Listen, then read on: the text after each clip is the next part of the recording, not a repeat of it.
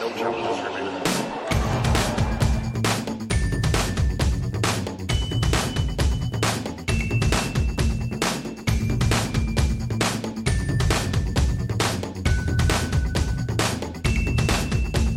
Welcome to No Challenges Remaining, episode 284. I'm Ben Rothenberg. The 2020 season, weird and fractured as it was for tennis, has ended at tour level, and it leaves us in what is perhaps an equally weird off-season. This off-season is weird because we're not entirely sure when the sport will be back on.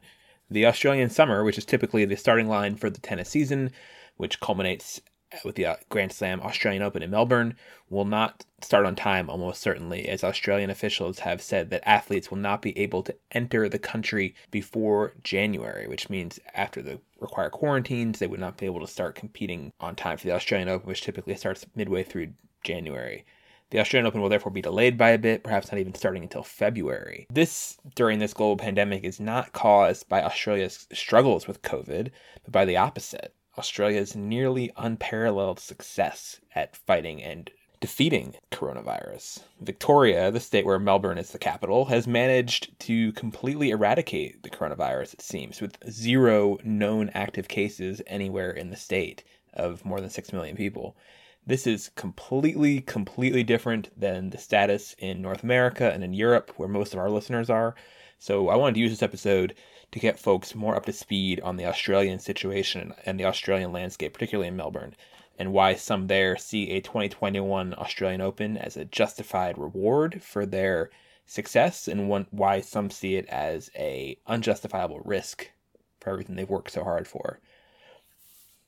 We already know, even before this, that the Australian summer is going to be very different. Already, Tennis Australia has said that there won't be any pro tennis and that normal held in Brisbane, Sydney, Adelaide, or Perth, which are the normal warm-up locales for the warm-up events, including ATP Cup last year, which debuted. Statement on Sunday, Tennis Australia CEO Craig Tiley, who's also the tournament director of the Australian Open, had this to say: Tennis Australia is doing everything we can to finalize the summer of tennis as soon as possible. Our intention is to deliver a summer in conditions that allow the players to prepare and perform at their best, and the fans to enjoy their efforts, all in an environment that is safe for all concerned. We're working closely with the Victorian government on a plan that takes into account the needs of the players, fans, our partners, and staff, and is of major benefit to the Victorian and Australian economies. We are continuing our urgent talks with local health authorities regarding quarantining and biosecurity requirements, and are confident that we will have decisions soon. Tennis Australia is acutely aware of the need for certainty, but also conscious of reaching a solution with the state government that ensures the safety of the entire community. We look forward to announcing our ticket on sale date as soon as all arrangements with the relevant authorities are finalized and we have more information on crowd sizes. We anticipate this on sale date will be within the next 2 weeks. Said that 4 days ago. We can't wait for the summer and look forward to bringing you more detail as soon as we possibly can. So to discuss all of this, the uncertainty, Melbourne situation, I spoke to Tim Callanan, a Melbourne-based journalist for the Australian Broadcasting Corporation. Here is our chat, me and Tim. Very pleased to have on the show Tim Callanan, a journalist from Melbourne with ABC, who is here to talk about the local perspective in Melbourne as the Australian Open is coming up. When exactly, we don't know. If it's happening totally, we don't totally know. But Tim, thank you for being here, and congratulations on your COVID-lessness as a people down there. Hi, Ben. Nice to talk to you from the officially COVID-free city of Melbourne. So let's just back up, I guess. Melbourne was the last international city I was in. I haven't taken any trips since leaving the Australian Open in early February, which we thought was actually a pretty, in its own way, crazy and chaotic and wild Australian Open with the initial wildfire situation and the smoke that was a story during the qualifying rounds of that tournament. And COVID was really only just barely coming onto the horizon as it was leaving Australia pretty much in terms of being an international outside of China event. I remember as I was in the airport going home, seeing a bunch of women selling perfume in the duty free while wearing, heavy duty face masks, and thinking it was odd. They were wanting you to, deeply inhale around them as they were wearing these face masks, afraid of this disease. Can you just, in whatever way you want to, talk about what the pandemic has been like in Melbourne and in Australia gets more at large? I know Melbourne's been on a bit of a different trajectory than the rest of the country. Yeah, well, like you said, I mean, the last Australian Open in January was unusual in itself because, like you said, we had the bushfires.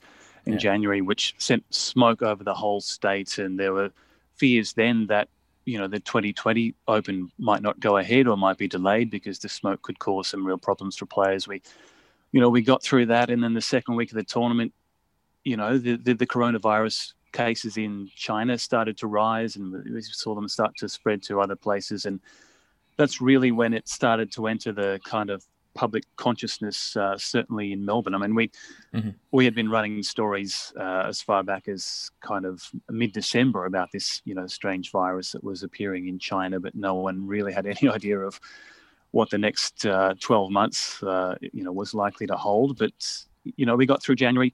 We started to get a couple of cases in Melbourne from people who had actually been to the US, on ski trips, and then came back and had the virus. And then February we got more cases, and then March rolled around, and that's really when things kicked off for us in terms of closing down the borders. We stopped international flights. People who were Australian passport holders could come back into the country, but certainly international arrivals, that stopped pretty much, on the day, which in hindsight was a very successful thing for us to do, because that stopped all of those cases from coming in.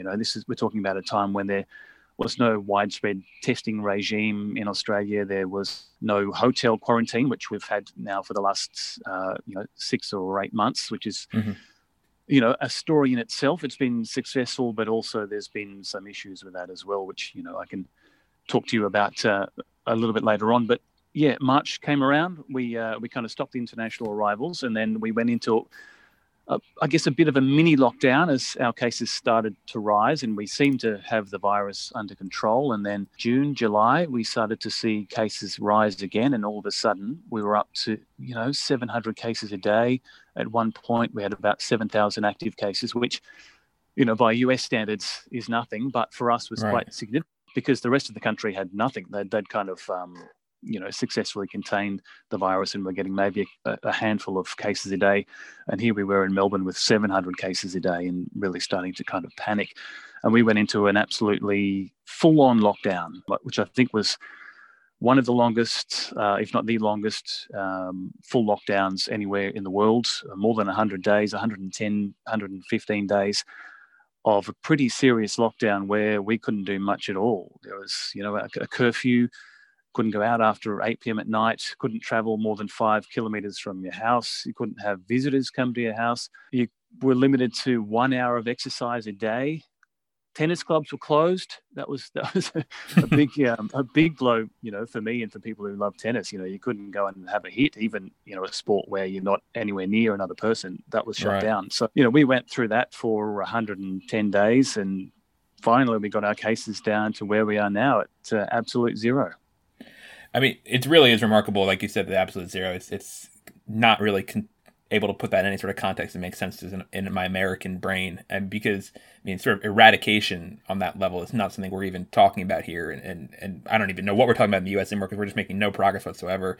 The state that we had just in the U.S. yesterday, it's recording this on the 24th. Yesterday in the U.S. we had, or 24th for me, 25th for you, the time difference. In the U.S. yesterday we had 179,000 cases in the U.S. New cases. That's just new cases, not existing ones. And in Missouri, which is the state which I've cited a few times when talking about Victoria, because they're about the same population, about around 6 million. Missouri had 4,600 new cases yesterday, so worlds away from zero.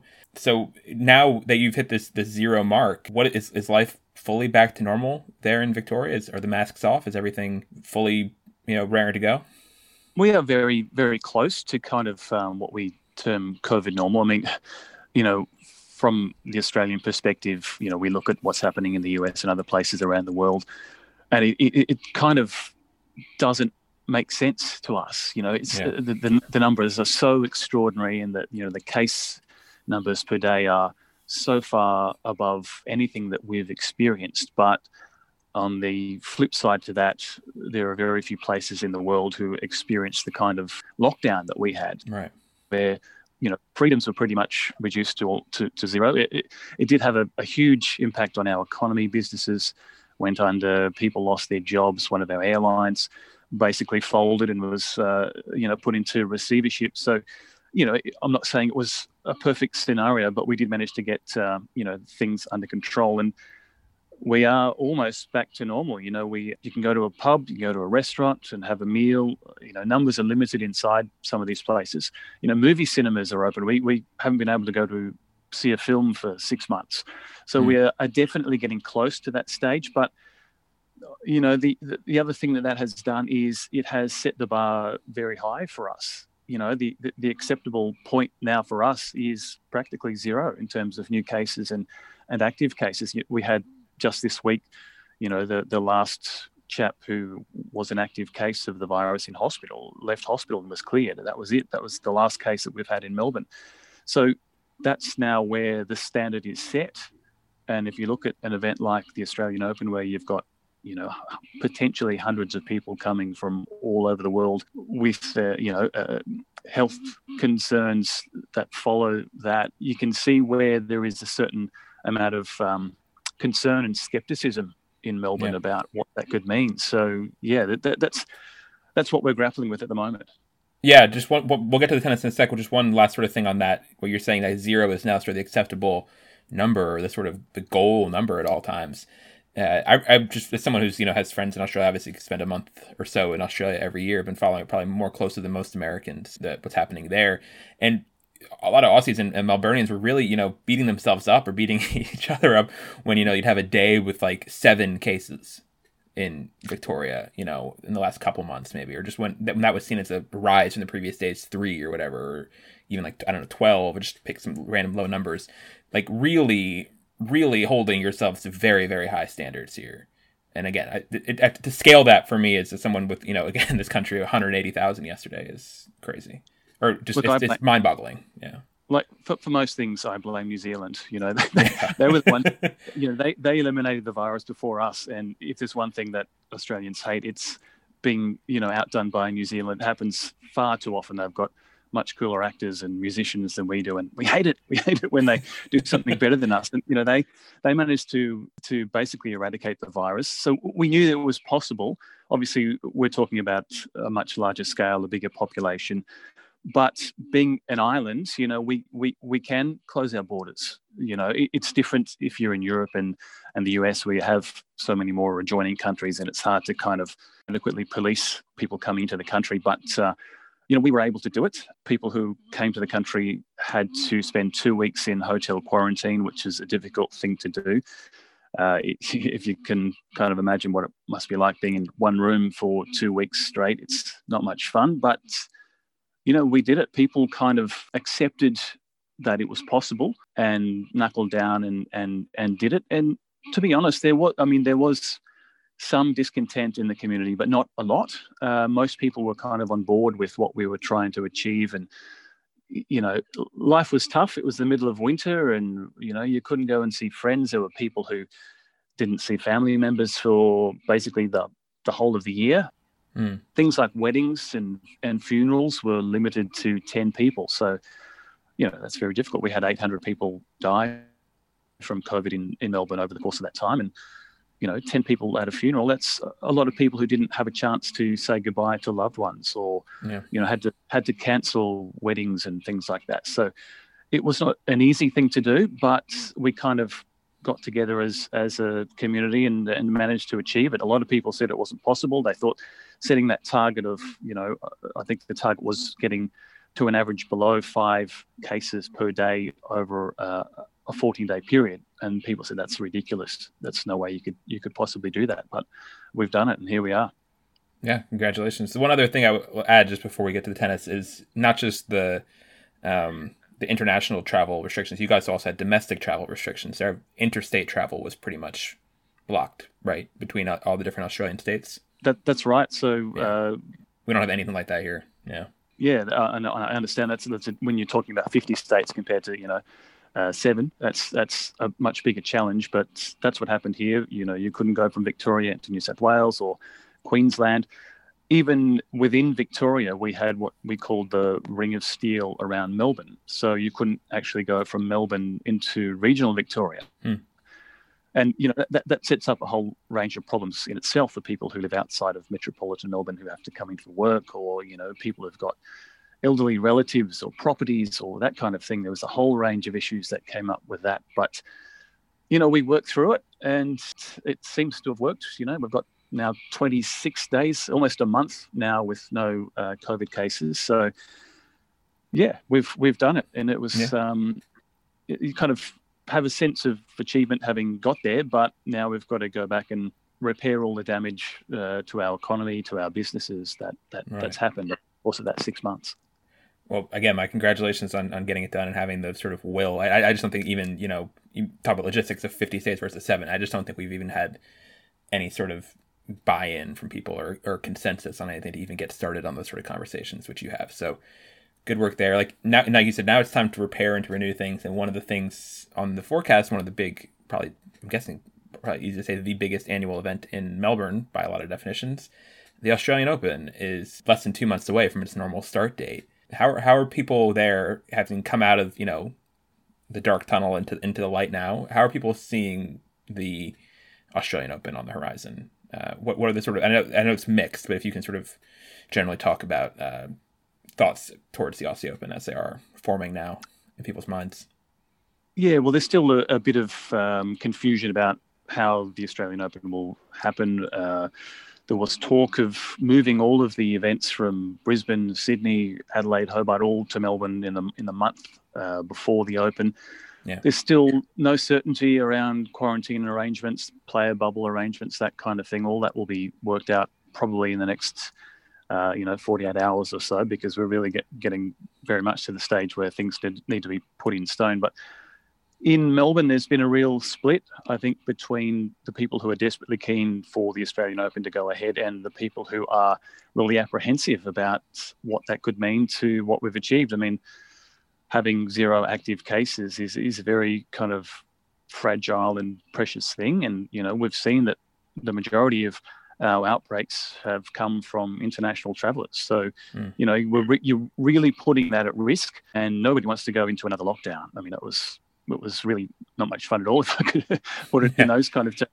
And, to have that put at risk by, a bunch of tennis players who may or may not strictly adhere to the rules in the same way that we have, that's an issue for a lot of people. On the other hand, there are plenty of people, obviously, who love the event, want to see it go ahead. We've had so much kind of taken away from us already this year that, we really want to have something we can keep. And, for a lot of people, the Australian Open is that. The AFL, obviously you've spent some time in Melbourne, you know how big AFL is, Australian Rules Football. We lost the entire season this year. They basically shipped the whole thing up to Queensland. So that was a big thing that was taken away for Victorians in terms of witnessing live sport. The other thing, the Melbourne Cup Carnival, our big horse racing event, that they kind of floated early on the prospect of some people going to attend that. There was a big backlash. So that was kind of knocked on the head as well. That was another thing we lost. So, yeah, look, it's something on the horizon that people are certainly looking forward to a certain extent. But there's also a fairly big percentage of the population who are like, no, we're not putting what we've achieved at risk because of a tennis tournament, even though, like you said, it's a big money spinner for Melbourne and Victoria.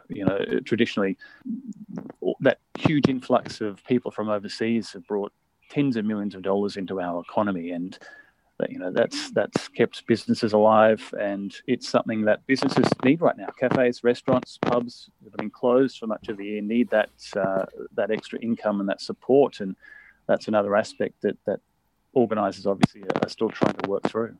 Yeah. You mentioned the hotel quarantine, which would be part of the definition. We've seen this for the Aussie players who've played, the French Open, for example, and then gone home. Daria Gavrilova, one of the Aussie players, sort of documented her stay in the 14-day quarantine hotel. I think tennis players had hoped, and I think maybe Tennis Australia as well had hoped that there'd be sort of a way to bend that for tennis players, where they could be in the hotel but still be given access to practice courts somewhere. And hundreds of players who would be showing up for a Grand Slam event would need lots of courts somewhere. It wouldn't just be they could use the one court, in the hotel courtyard or something like that. That seems to be sort of a big sticking point and a potential deal breaker for this whole thing. What do you think and if you can use this answer to get into a bit like what the with the successes and the struggles of the hotel quarantine system have been, do you think that that would be something that a lot of Melbournians would balk at, the idea of a sort of flexible quarantine of some sort, whether they're able to practice or even potentially, as some players have hoped, compete during a quote-unquote quarantine time? Yeah, that's a really difficult thing to try and put together. I mean, you use the term flexible quarantine. There's very little mood, I think, in Melbourne for anything that might be termed flexible quarantine, because, like I said, we experienced a second wave of the virus, which actually was sparked by lapses in our hotel quarantine system. Basically, it's suspected that security guards broke some of the protocols, contracted the virus from people in the hotel quarantine system, and then spread that into the community. And that's what led to our second very long 110-day lockdown. So if you're talking about hundreds of tennis players coming into Melbourne and having, quote unquote, a flexible quarantine arrangement, that is not going to go down very well. If there's even a small risk that could spread coronavirus into the community, then that's a major no-no. And, that is a real sticking point. Obviously, it's difficult for the players. You can't come and sit in a hotel room for 2 weeks and not train and not practice and then be expected to go out and play a Grand Slam best of 5 sets. That's not going to work. And, we've seen Daniil Medvedev say pretty much the same thing, that players may not come if that's the situation. If they have to spend 2 weeks in quarantine and not practice and have match play before a major event, then players won't do it. I suspect there will be some kind of in-between scenario where, players are confined to a hotel that has courts nearby or attached, and, they're under strict rules to kind of be transported to and from. But, the more you have people moving around, the greater chance you have of coronavirus being spread. And I know, if you're talking about this kind of scenario in Europe or the US, then you go, well, it's just a few people. When you've got however many thousands of cases per day that you have now in Europe and the US. But like I said, we're at zero. And the appetite or the willingness to go back into another lockdown like being in is absolutely zero here. Any breach a player might make of, hotel quarantine arrangements or protocols, they will be hounded. The press here will come down on them like a ton of bricks. And I'm not sure how much the players actually realise that. I mentioned before the AFL season, players basically went up to Queensland and had a similar kind of bubble situation. And breaches of that kind of system were very much publicised in the media, and players were demonised for kind of any kind of breach that they made. So whether the players on the ATP and WTA tours realise the extent of that kind of attention that they might receive here, I'm not really sure they do fully appreciate that. Yeah. What do you think the reputation of tennis players is in the pandemic? Or I'm sort of thinking of flare-ups that have happened this year with Novak Djokovic's exhibition at the Adria Tour, which was disregarding any sort of pandemic protocols as it went along. There was a one positive test only of a player, Benoit Paire, during the U.S. Open, but a bunch of other players were sort of exposed to him through various card games or things like that were happening at the player hotel there. What do you think that there was another player who, during World Team Tennis, Danielle Collins, drove off and went to some other city for a while and sort of left the bubble, and she got kicked out of that league for that. Are those examples things you think that you as a tennis fan or other people more broadly in Melbourne are aware of? Does tennis have the trust of people to behave well, or is it viewed with skepticism on that front, do you think, because of those incidents or other things?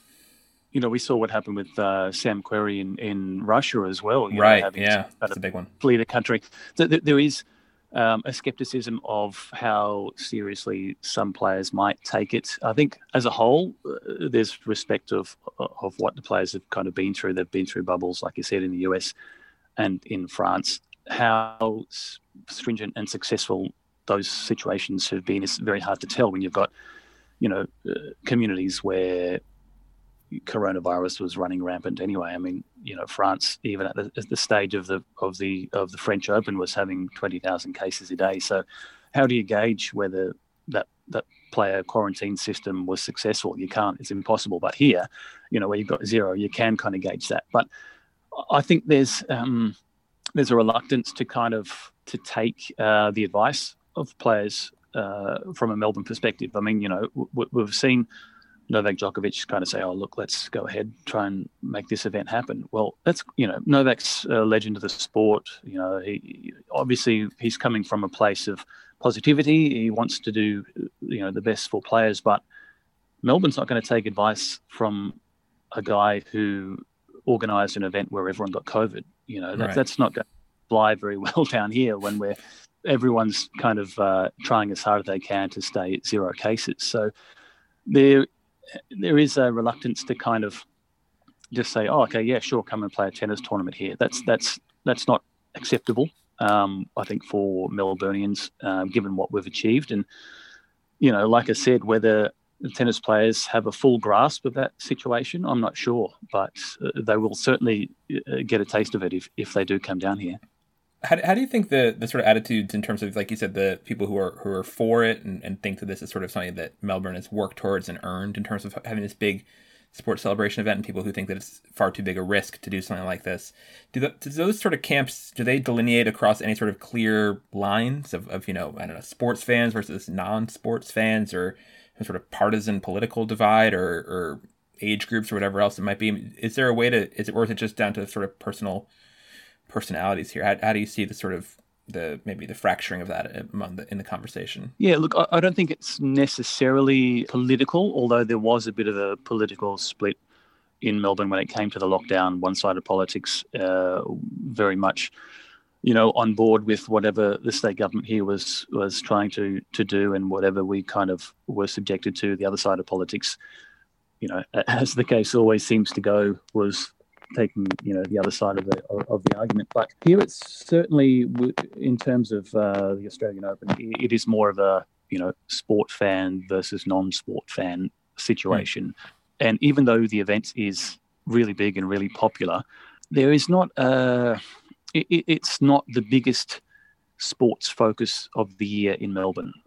If you look at, obviously, the AFL season is still by far and away the most popular with Melburnians. The Australian Open is by far the most significant international event we hold. But certainly sports fans are keen to get back to kind of normality, being able to go and see events. And, obviously the tennis community in Victoria very strongly wants the event to go ahead in some form, but also realising that crowd numbers are going to be limited. We're talking about maybe a quarter of the number of people who are able to go and watch. So even then, there won't necessarily be a chance for every tennis fan to go and see the tennis in 2021. So that's another thing that's kind of weighing into the argument. If we can't go and watch, then maybe it's worth just kind of delaying the event for a few months until we get to a point where there's a vaccine around and we can hold an event in a way that we have, for the past 30 years or so. So the split is more kind of sport and non-sport people, if that kind of makes sense. Yeah. Obviously, there are people who don't necessarily like the Australian Open and probably don't pay much attention to it anyway. So people in that camp would very much be, no way, I'm not letting a bunch of tennis players come in and put what we've built at risk. So that's very much something that our state leaders are trying to grapple with to keep everyone happy. And you can imagine it's a big task, and you wonder if it's going to be entirely successful, but fingers crossed, that's for sure. So you mentioned the delay of a couple months. You think that's sort of where the conversation is? Because I know obviously the French Open was able to delay from May to September of this year, or I guess really October is when most of the tournament was. But it's the tennis calendar has other events in it as well. It's possible that if the Australian Open can't get close to its original date this time, if things are starting up around the world, it might not happen until 2022, or maybe I don't know, November 2021 or something much later. I think it could be a bigger sacrifice than just a couple months delay. Yeah, it's more likely to be held, around the time it generally is, but maybe delayed by a week or two. That's kind of been the majority discussion so far. There's big pressure coming from the host broadcaster here to keep the event at that time, because you've got school holidays where you get obviously that big crowd coming, a lot of people at home looking for something to watch on TV.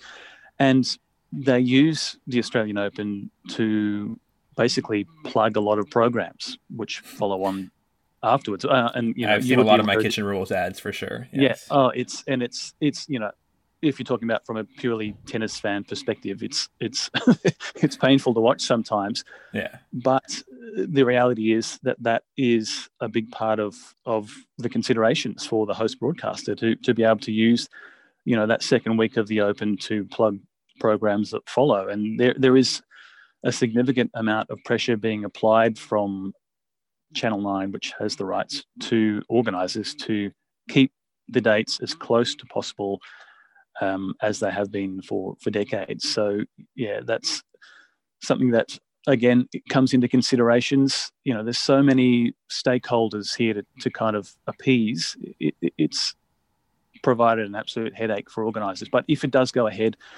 and it's January, February, I think that's a massive achievement to actually pull all of that together and still go ahead with an Open. I mean, a French Open moved itself. How much? 4 months, 5 months. Yeah. Created a bit of chaos as well in the process, as the French like to do. And I think there's a reluctance to kind of follow that same path and just go, we're going to hold it in March or April, because then you upset a whole bunch of other tournaments who have already either cancelled themselves in 2020 or had to completely rearrange their schedules. So, yeah, if we can keep it around the same time, I think that would be the best for all considered. Yeah, no, for sure. Any other parting thoughts before I let you go, Tim? Thank you very much for all your time and insight here.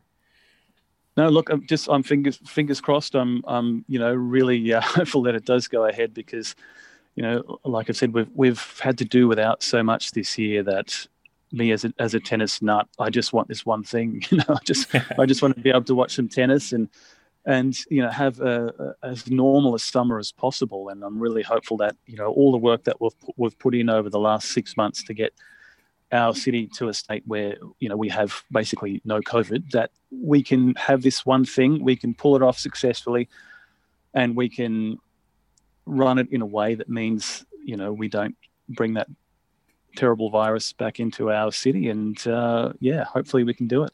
And hopefully you can come down at some point, Ben, and watch some tennis. Yeah, I don't know if they're going to let me in. I mean, that's actually a separate issue, the journalist traveling situation. I would have to quarantine too, obviously, and I'm not getting paid the sort of money the players are in Melbourne during that whole trip to make that break even. So it's gonna be tough for a lot of international journalists, I know already. But best of luck if it does go forward, hopefully, and just congratulations again. Best of luck, even more so with the keeping the 0 up. You're the envy of every American. And congratulations on reaching that threshold, and good luck keeping it up. Thanks, Ben, and good luck to the US with your efforts as well. I'm sure 2021 will be hopefully better and brighter than 2020 has been so far anyway. I think that's a low bar to clear, hopefully. So hopefully we can get there. Yes. Thank you very much, Tim. Appreciate it. Okay. Cheers. So thank you very much to Tim, and thank you all for listening to No Challenges Remaining. As we stare into the abyss that is this offseason and don't know what's on the other side. We appreciate all your support as always, especially on our Patreon, patreon.com/NoChallengesRemaining, where you can give monthly support. If you want to support us for December, a few more days to do that left in November. You can sign up and do the December 1st start date, that's how we do it. It starts on 1st of the month, basically. It's a huge support for us. We want to thank, as always we do, people who have gone to patreon.com/NoChallengesRemaining and backed us at the Patreon Slam Champ level. We thank them every episode. Liz Kinnell, Jonathan Weinbaum, Mary Carrillo, Leah Williams, Chuang Nguyen, Betty, Audrey Wellens, Sean Mulroy, Susanna W., Jean Simeon, and Antonio Maycumber, as well as our GOAT backers. We also thank every episode Mike, Nicole Copeland, Charles Cena, and J.O.D. You can also send us questions, comments, nochallengeremaining@gmail.com, on Twitter @NCR_tennis. And I think that's about it. Have a wonderful Thanksgiving, everybody. Hope you're staying safe, doing smart things, and being grateful for what we still have. And we'll be back with you with more NCR in the month of December. Bye, guys.